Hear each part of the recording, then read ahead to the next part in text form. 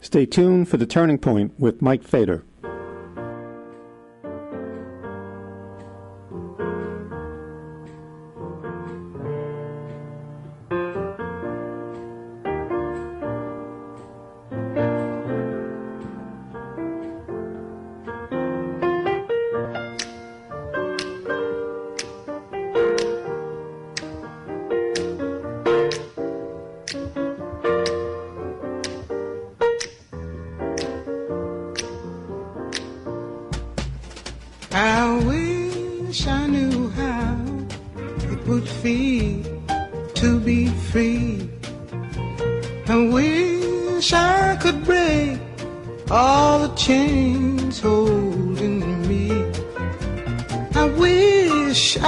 Say all the things that I should say them loud, say them clear for the whole round world to hear. I wish I could share all the love that's in my heart, remove all the bars that keep us apart. You could know what it means to be me, then you'd see and agree that every man should be free. I wish I could give all I'm longing to give. I wish I could live like I'm longing.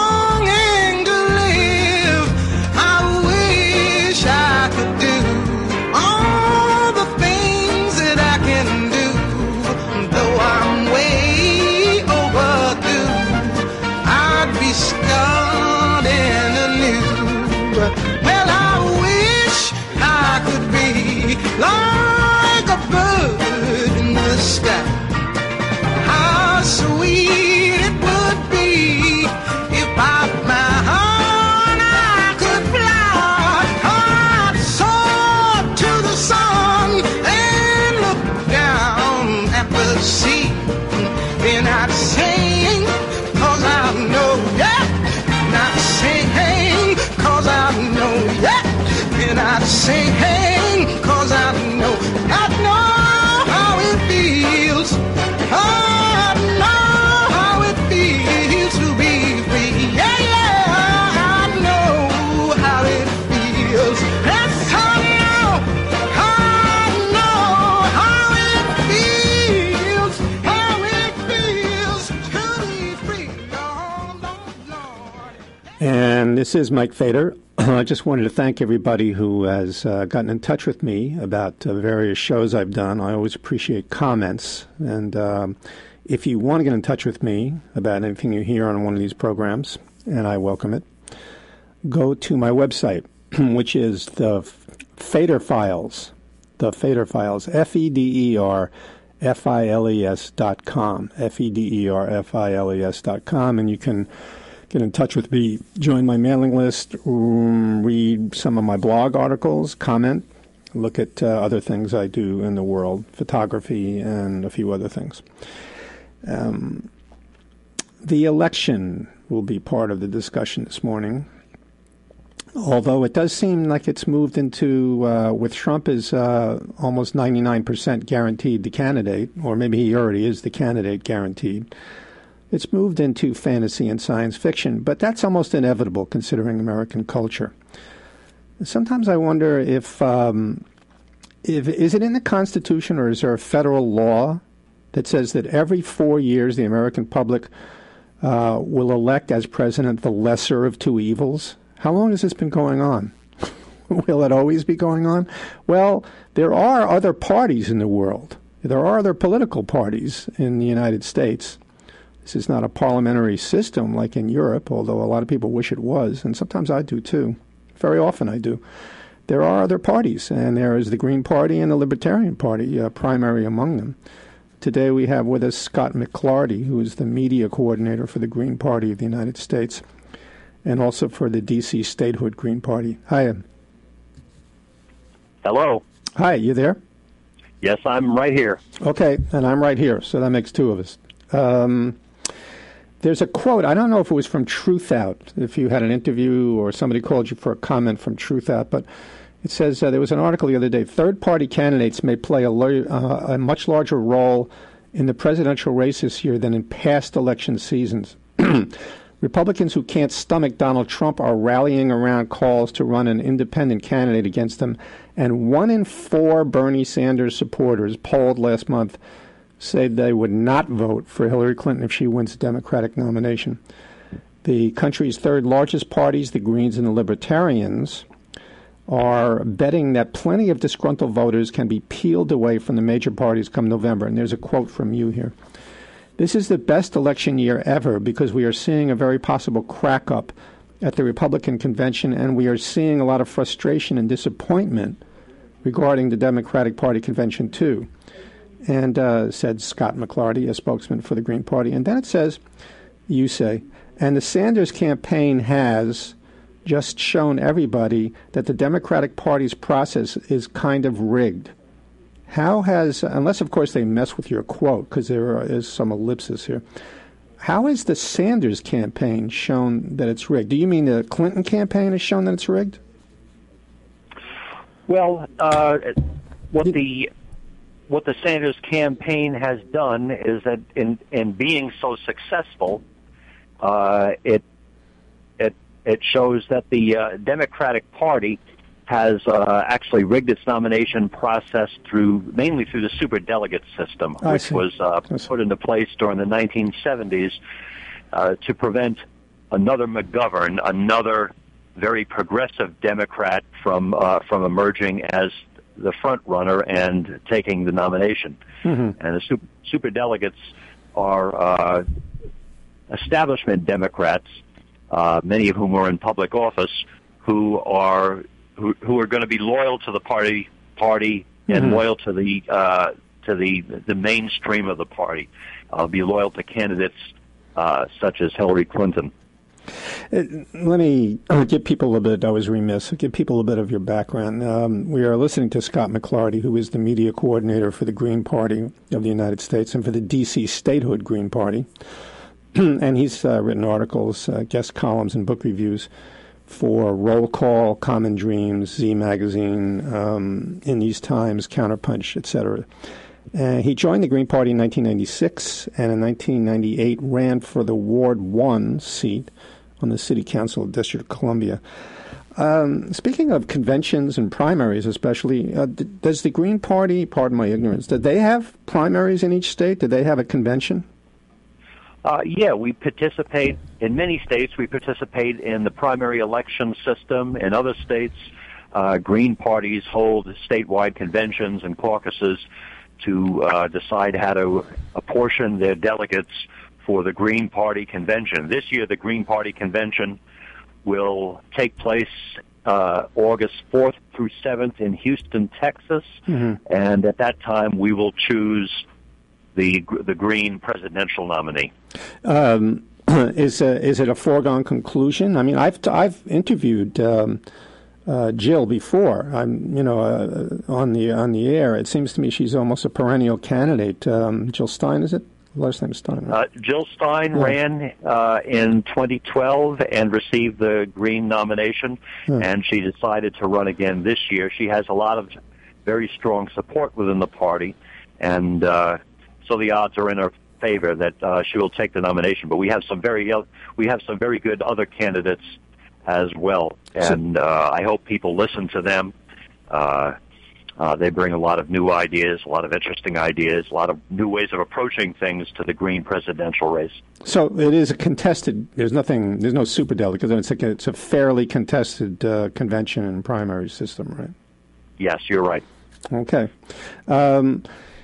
Is there a Green Party slate for governors, senators, representatives, state offices? You know, how, like, all the way down the line? How extensive is it? Are you in every state?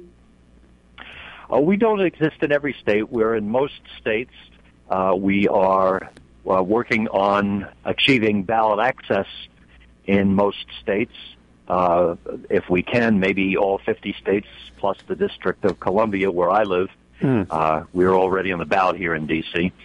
In 2012, we had ballot access in 37 states, and that number allowed the Green presidential candidate to receive votes from 82% of the electorate, if 82% of voters had chosen to vote for Dr. Stein. Mm-hmm.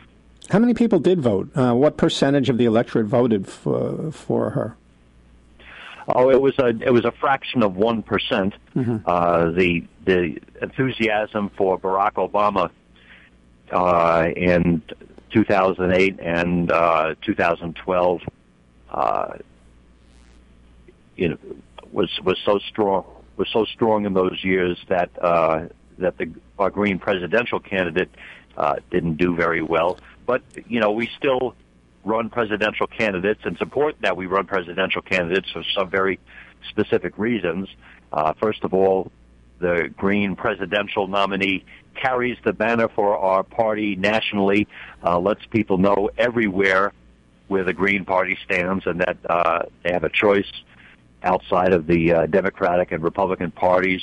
The Green presidential candidates help our state Green parties achieve ballot access and make it easier for our state and local candidates to run for office and sometimes win. In a few states, I understand that it's necessary for the Green Party to have a presidential candidate on the ballot in order to receive major party status. Green Party candidates assist in presidential candidates assist in promoting, raising money for our state and local candidates as well. This concept of voting for the lesser of two evils, which a lot of people, I felt that way with Obama too, but I suppose I'm pretty far left, although I don't like these kind of labels. But he's part of the machine, obviously. Who he appointed when he first got in, who put him up there in the first place. People like Penny Pritzker. He's part of the organization. And although he's done a lot of good things, he's also towed the line when it comes to income inequality, not raising taxes or trying very hard to raise taxes, that kind of thing. It's complicated with him because it's all this crazy Republican behavior and bigotry and all. But have you felt this way for a while, that when you vote for major party candidates, the two parties, that you're choosing the lesser of two evils for various reasons? Well, I think the principle here is that people deserve the right to support and vote for the candidates who best serve their own interests and ideals. And they deserve the right to do so without being told that only two candidates are legitimate. Only two candidates are worth voting for. So if you feel constrained to vote for the lesser of two evils, you're sacrificing a very important right in a democracy, or in what's supposed to be a democracy. There's no doubt that very often, not always, the Democratic candidate is not as bad as the Republican candidate, but we're seeing this year, we're seeing ideas that are brought into the forum by both Bernie Sanders and also by the Green Party. They're getting crushed by the Clinton campaign. For instance, single-payer national health care, also called Medicare for All. Right. We really need a discussion of Medicare for all in this country. I don't think we need it. I don't think we need a discussion. I think what we need more than a discussion. Yes, we just need it. But Hillary Clinton said we can never have single-payer in the United States, and You don't have to convince me or my listeners or a lot of my listeners, I should say, that Hillary Clinton is, the same old, except, of course, that if she is up against Trump, a lot of people will feel that. Now, the question I want to ask you is, and this comes down to... I'm sorry, go ahead. Let's consider what's going to happen with this. In beginning of September, we're going to see the presidential debates. Mm-hmm. And The presidential debates are hosted, sponsored by the Commission on Presidential Debates, the CPD, and they will limit the debates to only the Democratic and Republican nominees. Right. And in doing so, they are censoring the ideas that the Green Party nominee would bring to that, including single payer, of course. Also the Libertarian Party, right? And also the Libertarian Party, yes. The Sanders campaign, when it has talked about creating a kind of a movement that lasts beyond the Democratic convention, right? Since we know that Ms. Clinton at this point is pretty much assured the nomination. Now, will the Sanders movement challenge the CPD to include the Green and Libertarian nominees? For the Sanders campaign not to do so would be to participate in the silencing of its own agenda. Well, have they indicated they are going to join? And there's a lawsuit against the Federal Election Commission, right? There are 2 lawsuits against the Commission on Presidential Debates right now. The Our America Initiative and the Level the Playing Field lawsuits. Well, so Sanders is not. He's not going to. And you talk about people, doing things in their own self-interest. He said he's going to endorse the Democratic nominee. Oh, he did. So, in other words, he's not going to be joining any lawsuits against the Federal Election Committee to include more people. In my opinion, we can expect Bernie Sanders to fall into line after the nomination takes place. I mean, he pretty much said so. He has said it repeatedly that he intends to support the Democratic nominee after the nomination takes place. But would you really ever expect somebody? Would you expect him to say, "Don't," or to all his supporters, don't turn out for anybody, because Clinton is terrible. He's been talking about how terrible she is, and in a lot of ways she really is. She's one of the old boys club, despite the fact she's a woman, and and he's been railing against her connection to Wall Street. We'll see those transcripts the day that I start learning how to fly. But did anybody ever expect him to say to people, I mean, don't turn out and vote for her, because that would almost be the same as saying elect Trump, right?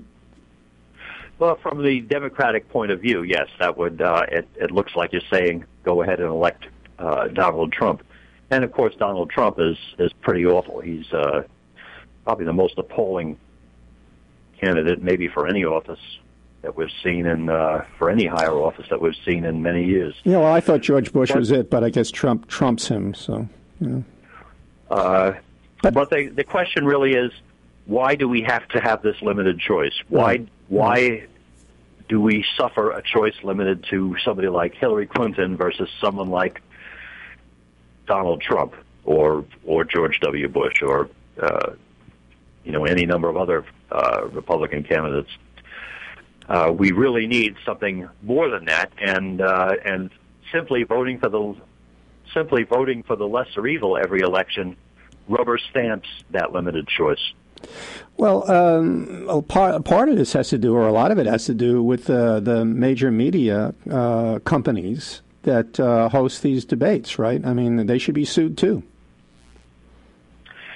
Yeah, I don't know about the legal aspects of that, so I can't really say. The Commission on Presidential Debates took over the debates from the League of Women Voters in 1988 for the express purpose of number one, limiting the debates to just a Democrat and Republican by imposing very strict criteria for participation, and number two, for making the debates as innocuous and inoffensive to the two major parties and their corporate sponsors as possible. Yeah, how do you solve the world's problems? You have 1 minute. You know what I mean? Geez, it's really insulting to democracy and to the voters. I mean, you have 30 seconds to reply. I mean, that's not even a cartoon. Well, you're right. Let me ask you about the Green Party specifically when it comes to Sanders.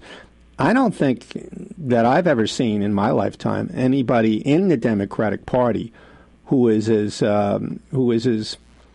in tune with an entire part of the Democratic Party that has been left out all the time and always feels like that their representative in the party has nothing to do with them. He's closer to people talking about income inequality, free college education, all these things, Medicare for all. He's saying things that no other Democratic Party candidate has said. Does that sort of take away from the power and the message of the Green Party right now? Not really, and the reason is because that Mr. Sanders is not going to get very far in the Democratic Party. He has built up a very strong movement behind him. Right. He's run a very good campaign, but he's run up against a wall in the Democratic Party. The Democratic Party does not want candidates like Mr. Sanders. Right. Here in the Green Party, we have a lot of Greens have a lot of admiration for Bernie Sanders. There are some of his platform is excellent, some of it is very good, and there are some strong points of disagreement as well. We disagree with him on certain foreign policy, such as Israel and Palestine. Mm-hmm. We don't agree with his decisions in past congressional votes to support more funding for the U.S. military, for instance. Mm-hmm. Well, what is your position on Israel and Palestine? We believe in universal human rights. We believe in an end to the apartheid system, which is continuing in Israel, and the brutal suppression of Palestinian human rights. And the goal should be security and equal rights for all Palestinians and Israelis. And we think that military aid, economic aid from the United States should be withheld from any country that systematically violates human rights like that. No, that would make about a couple of dozen countries, so that would be a good idea, too. I agree. Bernie Sanders gets funding. I keep bringing him up because it's inevitable when you talk about, alternatives, because he is the only alternative that I've seen in a long time within the party. He gets funding from millions of small donations. Now, I'm sure the Green Party is always counted on that, too. Is it taking away from the funding for the Green Party, the funding for Sanders? I can't really tell. Really? Well, it's we know that some Greens have gone over to the Sanders campaign temporarily because they like it so much, and they thought for a while that maybe it had a chance, and then they plan to come back to the Green Party, or maybe they already have after they've voted in the Democratic primaries. We don't like that. We want people to stay with the Green Party and help build the Green Party. I can't make a quantitative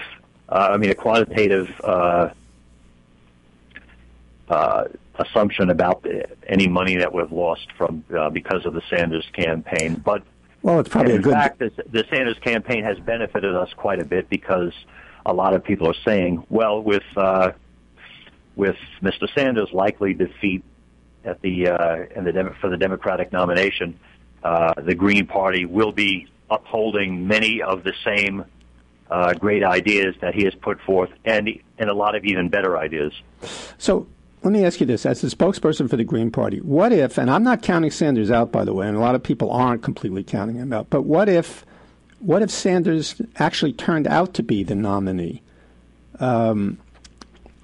Some people would say, automatically, I know a lot of my listeners would say, that for the Green Party to run also, whether or not they are admitted to they won't be admitted to the debates, the presidential debates. I mean, I'd love them to, and the Libertarians too, but I don't think that's going to happen. What if it is Sanders, and the Green Party runs a candidate, and whatever small percentage taken away from Sanders?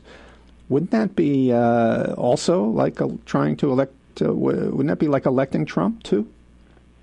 Well, first of all, let me say that if Bernie Sanders had a pretty good chance at winning the nomination, it would be a much different country than the one we live in now, and with a much different Democratic Party than the one we have now. So. So what does that mean? You don't think he has a chance? I think it's a fantasy that he, and always was a fantasy that he would win the Democratic nomination. But to address that fantasy, let me say that the Green Party would still be a necessity because we need Green candidates to run for office at all levels. Let me remind you of something. In 100 years ago, in 1916, 5 political parties won seats in the U.S. Congress. What happened between 1916 and 2016? What's the big difference? And a few things happened. First of all, Democratic and Republican lawmakers began to rig their state ballot access laws to privilege their own candidates and to obstruct other candidates, alternative party candidates and independents. Of course, the Cold War came along and further marginalized parties that existed on the left. And for the American public, unfortunately, bought into this paradigm of only 2 legitimate parties. So that's why I think 2016 might be a watershed in the sense that people are coming to realize that these 2 parties that we're stuck with, these 2 ruling parties, 2 parties of war and Wall Street, don't represent America. Well, that's the thing. They don't represent America at the presidential level, at the congressional level, at the state and local levels. Well, I agree completely, and I'm sure a lot of people do, and I think they're going to show it. If this is the 2 candidates that are up there debating, then I think you're going to see a lot of disaffection from both sides. Maybe probably to the Libertarian and to the Green Party. I'm sure of it. I think we really are heading towards a crack up in the Republican Party.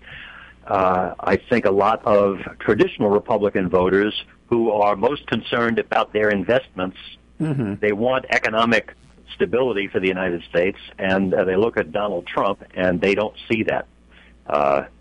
Donald Trump is very much a wild card. He's an erratic personality. He's a billionaire. Well, maybe he's not. Maybe he's not. But he's also run a lot of his own businesses into the ground. Right. So if a lot of Republicans they have to make a choice right now. Is it party unity and loyalty, or is it the stability of their own security for their own bank accounts and Wall Street investments? I think what's happening in the Democratic Party is even more profound than that. I think we're finally seeing, which has been a long time coming, a real profound split between 2 parts of the party, and maybe they will also be in the position of dividing or cracking up after this. That split really needs to happen, but I think the dynamic in the 2016 election is that so many people will be afraid of Donald Trump that they will vote for Hillary Clinton unless Hillary Clinton does something to botch her campaign. Well, I don't think that's that is possible too, and that would certainly not be the Green Party's fault. I think all things being equal right now, it's quite possible we'll see Hillary Clinton heading for a landslide. Well, but even so, if she wins in a landslide, or if she wins at all these people that never considered voting before, or who agree with these points of view that Mr. Sanders is bringing up, they're still there, and there are many millions of them, and they don't really have anything to do with the Democratic Party anymore, because Democratic Party is a Republican Party light, L-I-T-E. And I think it would be very interesting to see what happens in terms of the Green Party attracting a lot of those voters. Well, I think what's going on here is we've got some very big crises here in the 21st century. And at the top of the list, of course, is climate change, but also we're seeing a kind of a new robber baron era emerging in which we've got this corporate oligarchy that's advancing ahead, and the shrinking middle class, and the assault on economic rights and security for working people and the shredding of the safety net for poor people. We're also seeing this mass incarceration, also this racial disparities, and this crazy, on top of that, endless war. Yeah, and neither the Democratic, this crazy, neither the Democratic or Republican parties are capable of addressing these crises. Well, then people will always bring up, there's two other things, too, that when it comes down to these elections, lesser of two evils, the Republicans have renewed this bizarre, antique attack on women and women's rights. And also, then there's going to be at least one, maybe two, positions on the Supreme Court, maybe three, for all I know. And you don't want, a lot of people said they'd rather have Hillary Clinton, the Democrats doing this than Trump. It all comes down to this. But I think that it's important that people consider the Green Party and not sort of, rule them out of this because Sanders is there. Because if Hillary Clinton goes on and becomes a nominee, the millions and millions of people who supported him are going to need a place to put their energy and to put their belief in. And then I think the Green Party is set up for that, and maybe also partially the Libertarian Party. So I appreciate you coming on today and explaining some of these things. Scott, you've been listening to Scott McClarty, who's the media coordinator for the Green Party of the United States and for the D.C. Statehood Green Party. And can you just give us the website for the Green Party so people can get in touch? The website address is gp.org. That's GP as in Green Party.org. And we hope that listeners take the time to learn more about the Green Party and get to know us. Okay. Thanks very much for coming on the show. Thank you so much. Okay. Bye.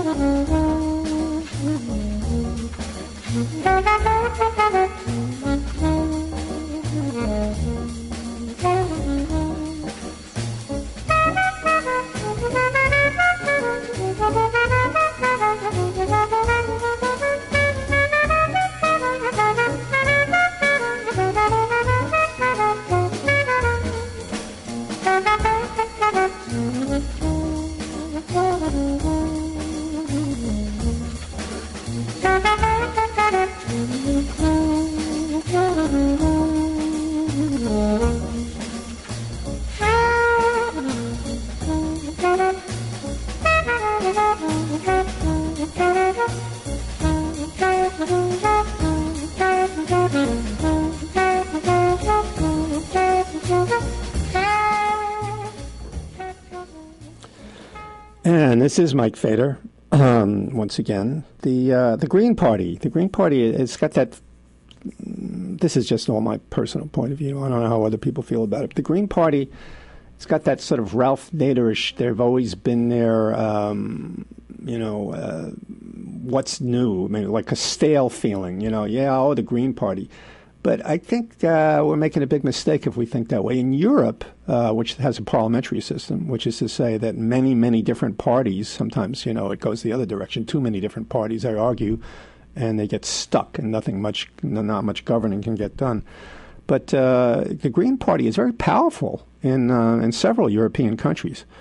And they are, Bernie Sanders is, to put it mildly, an anomaly in the increasingly corporate police state orientation of the Democratic Party. The Democratic Party and the Republican Party, nobody needs to be told this. So, of course, I'll say it anyhow, are little by little by little by little have gotten to the point where they are touching almost at the edges of each party and have become in many ways almost the same party, almost interchangeable roles and personalities in terms of the amount of millionaires involved. You know, what was it? More than half the members of Congress are millionaires and multimillionaires. Some of them have tens of millions of dollars. A couple of them have hundreds of millions of dollars. A lot of those are Democrats. A lot of these millionaires who weren't at all before they started working, or I should say serving, or maybe I should say being in Congress. I don't know if those other two words always work out. But, you know, they started out with, a lot of them were lawyers and some were business people and some of them had been, been successful in other ways. But many, many, many people, including many Democrats, look at the Clintons, came in there with practically nothing or very little and wound up multiplying their fortunes by a tremendous amount of money. The worst of them all is Nancy Pelosi, of course. You look into her access to inside information and her insider trading in the stock market, her husband who's made tons of money off government contracts. I mean, there's plenty of that. So, and when it comes to wars, Hillary Clinton, did she ever meet a war that she didn't like? She loves, I think one of the primary things, the primary thing that she'll want to do if she gets elected president is to, Trump talks about making America great again. I don't even know what he means when he says anything. Does anybody know what he means when he says anything? Oh, now he's already on his, kiss the ass of the rich Republican donors tour of America. And the Republican Party has now decided that he's okay with them, and he's decided that he's going to take all the Republican Party donor money he can get from rich people. So that was inevitable, I think. There was not going to be any tremendous smash-up at the Republican convention. They've already sort of fixed that, using the word fixed specifically. But the Democrats, Hillary Clinton wants to be seen as, I think this is for various reasons, psychological, gender-oriented, and maybe it's in her nature too. Probably it's in her nature. I think she's a fierce person. I think she's a warlike person, more than Barack Obama, who's done plenty of made plenty of warlike moves when he's been in the White House, increased all of the military, not necessarily funding for weapons, but hasn't done much about it, although who could at this point. But he has overseen surges in Afghanistan, putting more troops now in Iraq, special operations here. Dozens and dozens of countries now see American military presence in there, covert or overt, under Barack Obama. And he still never closed Guantanamo. I think she's even more warlike than Barack Obama ever wanted to be. Barack Obama likes to talk to people. He does like to talk to people. He doesn't want to just draw a line like John Wayne all the time. And that's one reason why the Republicans don't like him, and some Democrats think he's weak. A lot of people think he's weak that way. I like to see that in international affairs. I like to see that with the United States in relation to the rest of the world. I wish he was stronger when it comes to his behavior in fighting for things in a domestic way. I don't think he's been strong enough at all. I don't think he's used, even though there's this tremendous blockade consisting of bigotry, stupidity, and everything else by the Republicans against anything that he's wanted to do that would benefit the majority of the American people. He's had to fight against something like this more than almost any other president I've ever, maybe more than any president ever has. It's extraordinary. But still, I think he could have used his public position and power and his innate articulation and charm to convince the American people to sort of overrule the current setup in Congress, and maybe he could have worked a little harder to get this message straight to other people. And it's maybe not fair to compare him to other people, presidents, but I like it that Roosevelt used his tremendous charm and his articulate, passionate speech-making. Obama's not very passionate when he speaks. But Roosevelt used his position as president and his innate talents to overrule in many cases, the hesitation or even the various conservative movements in his own party and in the Republican Party when he was president. Sometimes he went too far with that, like, trying to pack the Supreme Court. But Hillary Clinton will be very warlike. You will see an increase in the already outrageously bloated and absurdly large military budget. You will see more troops in more places. You may see America's. She may try to face down Putin and China and everybody else. So, that's the way it is. Trump, intuitively, I feel Trump would be even more peaceful in his own way. He likes to talk to people, too. Maybe he would like to make deals with these people, but he's too ignorant and has no idea. I mean, aside from Sarah Palin and George Bush, I think he's probably the most ignorant person who's ever run for this presidential office. Anyhow, speaking of traveling around the world and speaking to people, a lot of people were upset about Barack Obama when he was first elected, and a couple of times later on when he went to, I think it was Egypt, and he went to various other countries, and he was trying to, build a bridge between the United States and these countries. He was going to different Muslim countries. He was, and people consider this very weak, and some people called it an apology tour. An apology tour. Okay, anything that's less than take the steel toe of your boot and kick somebody in the political and military balls is considered weak. If we're not strong, we're weak. If we don't overwhelm other people and show them who's the boss and who's got the bigger, longer, more explosive, projectiles, then you're weak. You're weak. You're just a weakling. You're a wussy. And Hillary Clinton will never be seen that way. That's for damn sure.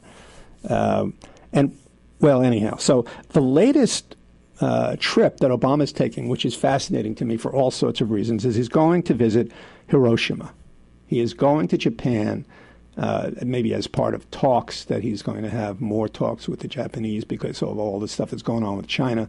But when he's there, he's going to visit Hiroshima. He's not going to go to Nagasaki, but he's visiting Hiroshima.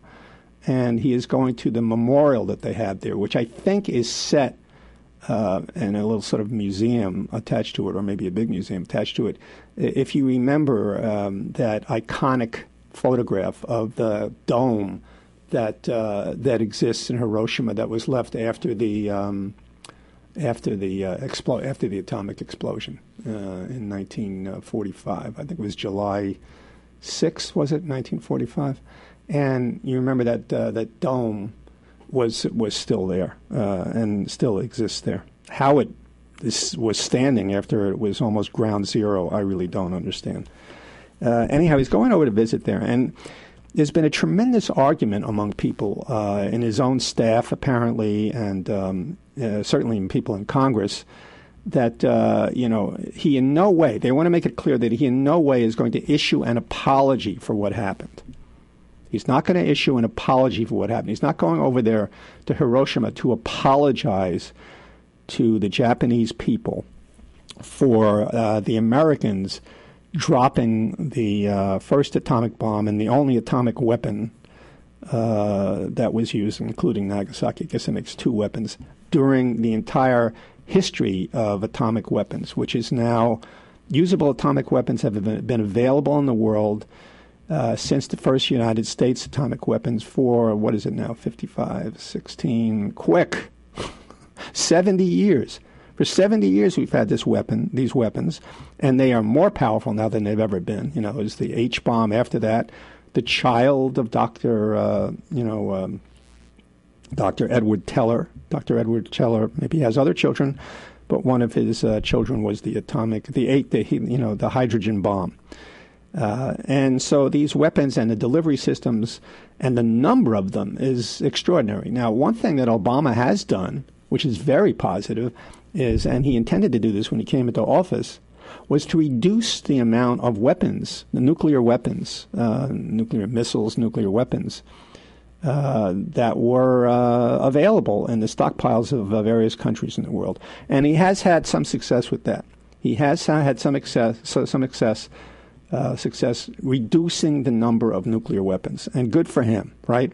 Although a study done in the last couple of years by who knows who, I guess it's the military in cooperation with with weapons manufacturers and weapons corporations, and I don't think there's any difference. One is either a subdivision of the other, or they are interlocking directorates. The military and major weapons corporations. They've discovered that our nuclear arsenal is antiquated, that it is decaying.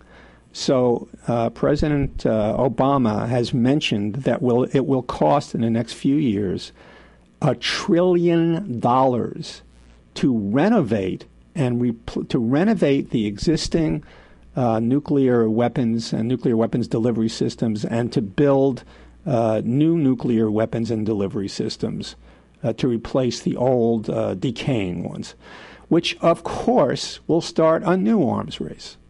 So I don't know, that he's doing this at the same time he tried to reduce the amount of nuclear weapons in the world, but he's going to build our arsenal up so that he's going to renew it and make it newer and more powerful. I don't know what this means. I mean, he got the Nobel Peace Prize primarily because he had sought so hard and with some success to reduce nuclear weapons. Anyhow, he's going to Hiroshima, and he's going to go visit this. He's the first American president since this bomb was dropped who is going to the city of Hiroshima, which has now been rebuilt, and it looks like a very sort of modern, city.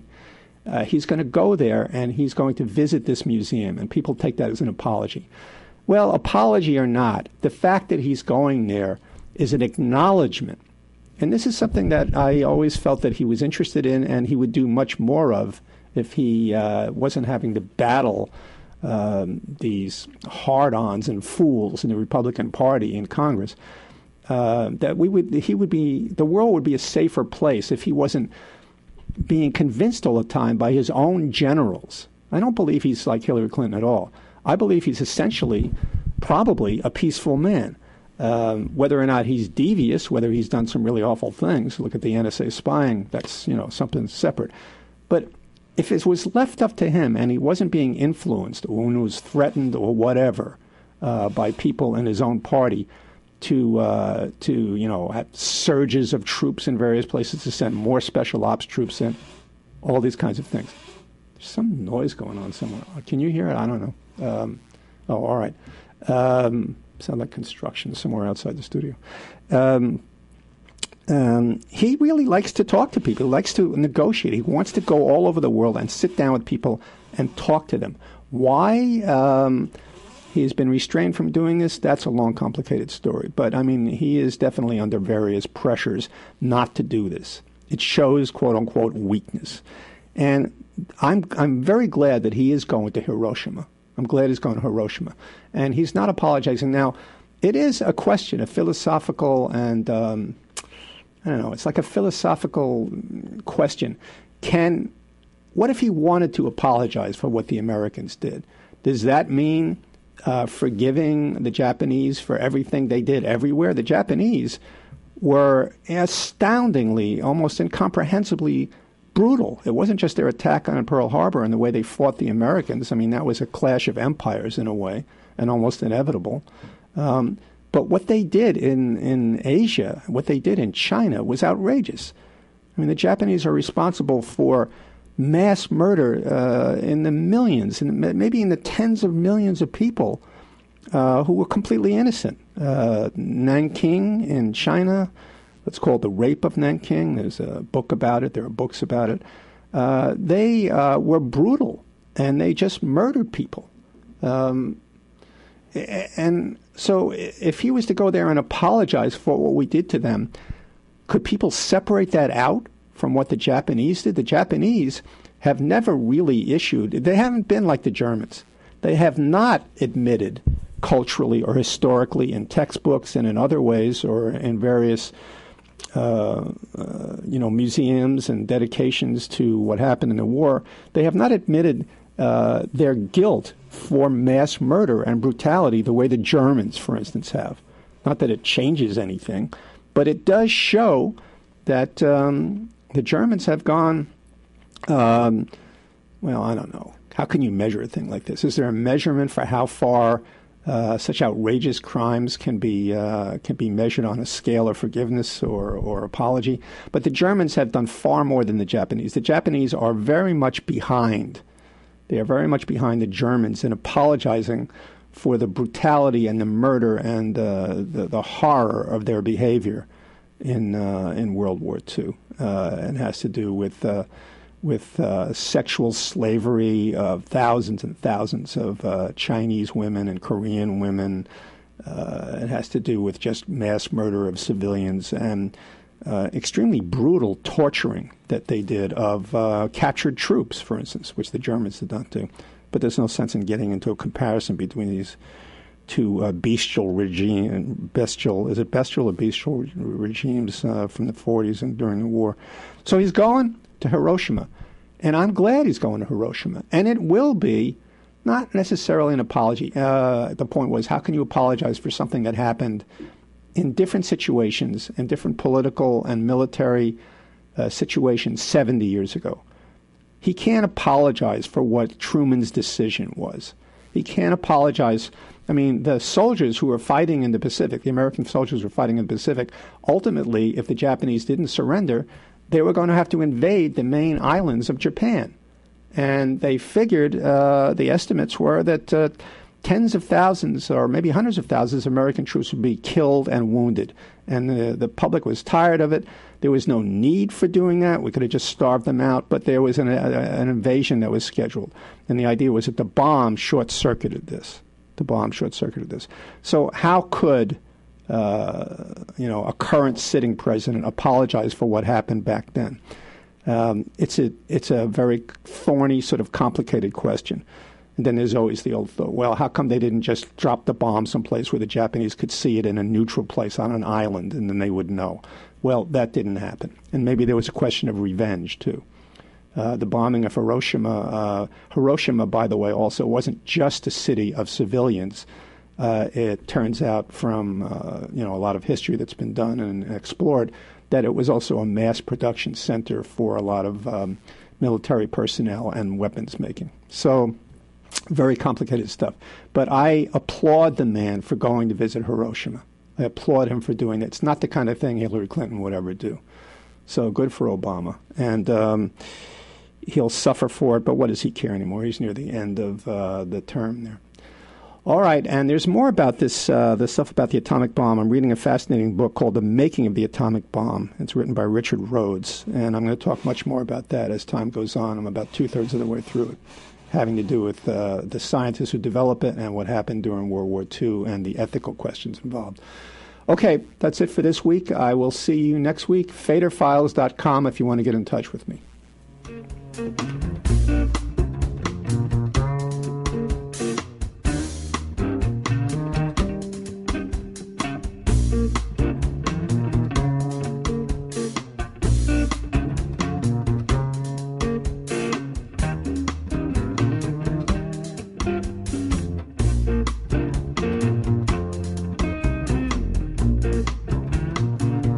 If you walk through the garden, you better watch your back. Well, I beg your pardon, walk a straight and narrow track.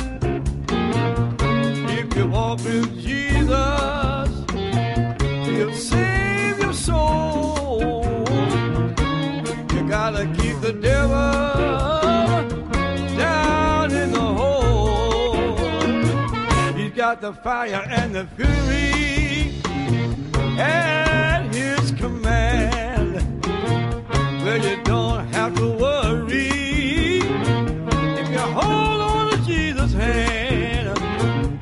We'll all be safe from Satan when the thunder rolls. You gotta keep the devil way down in the hole.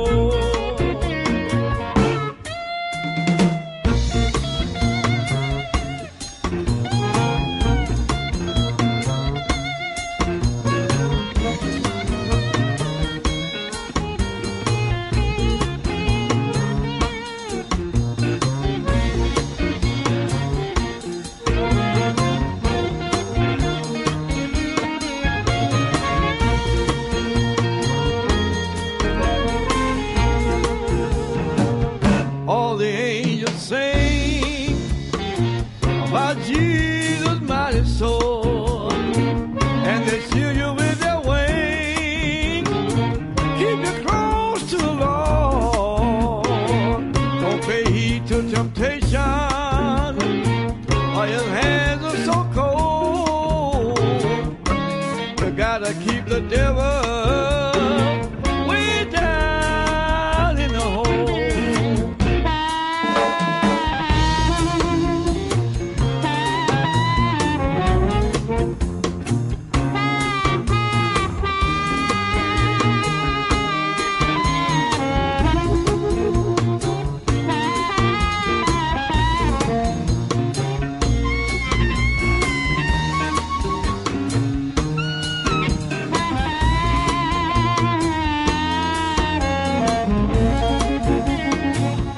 Way down in the hole, way down in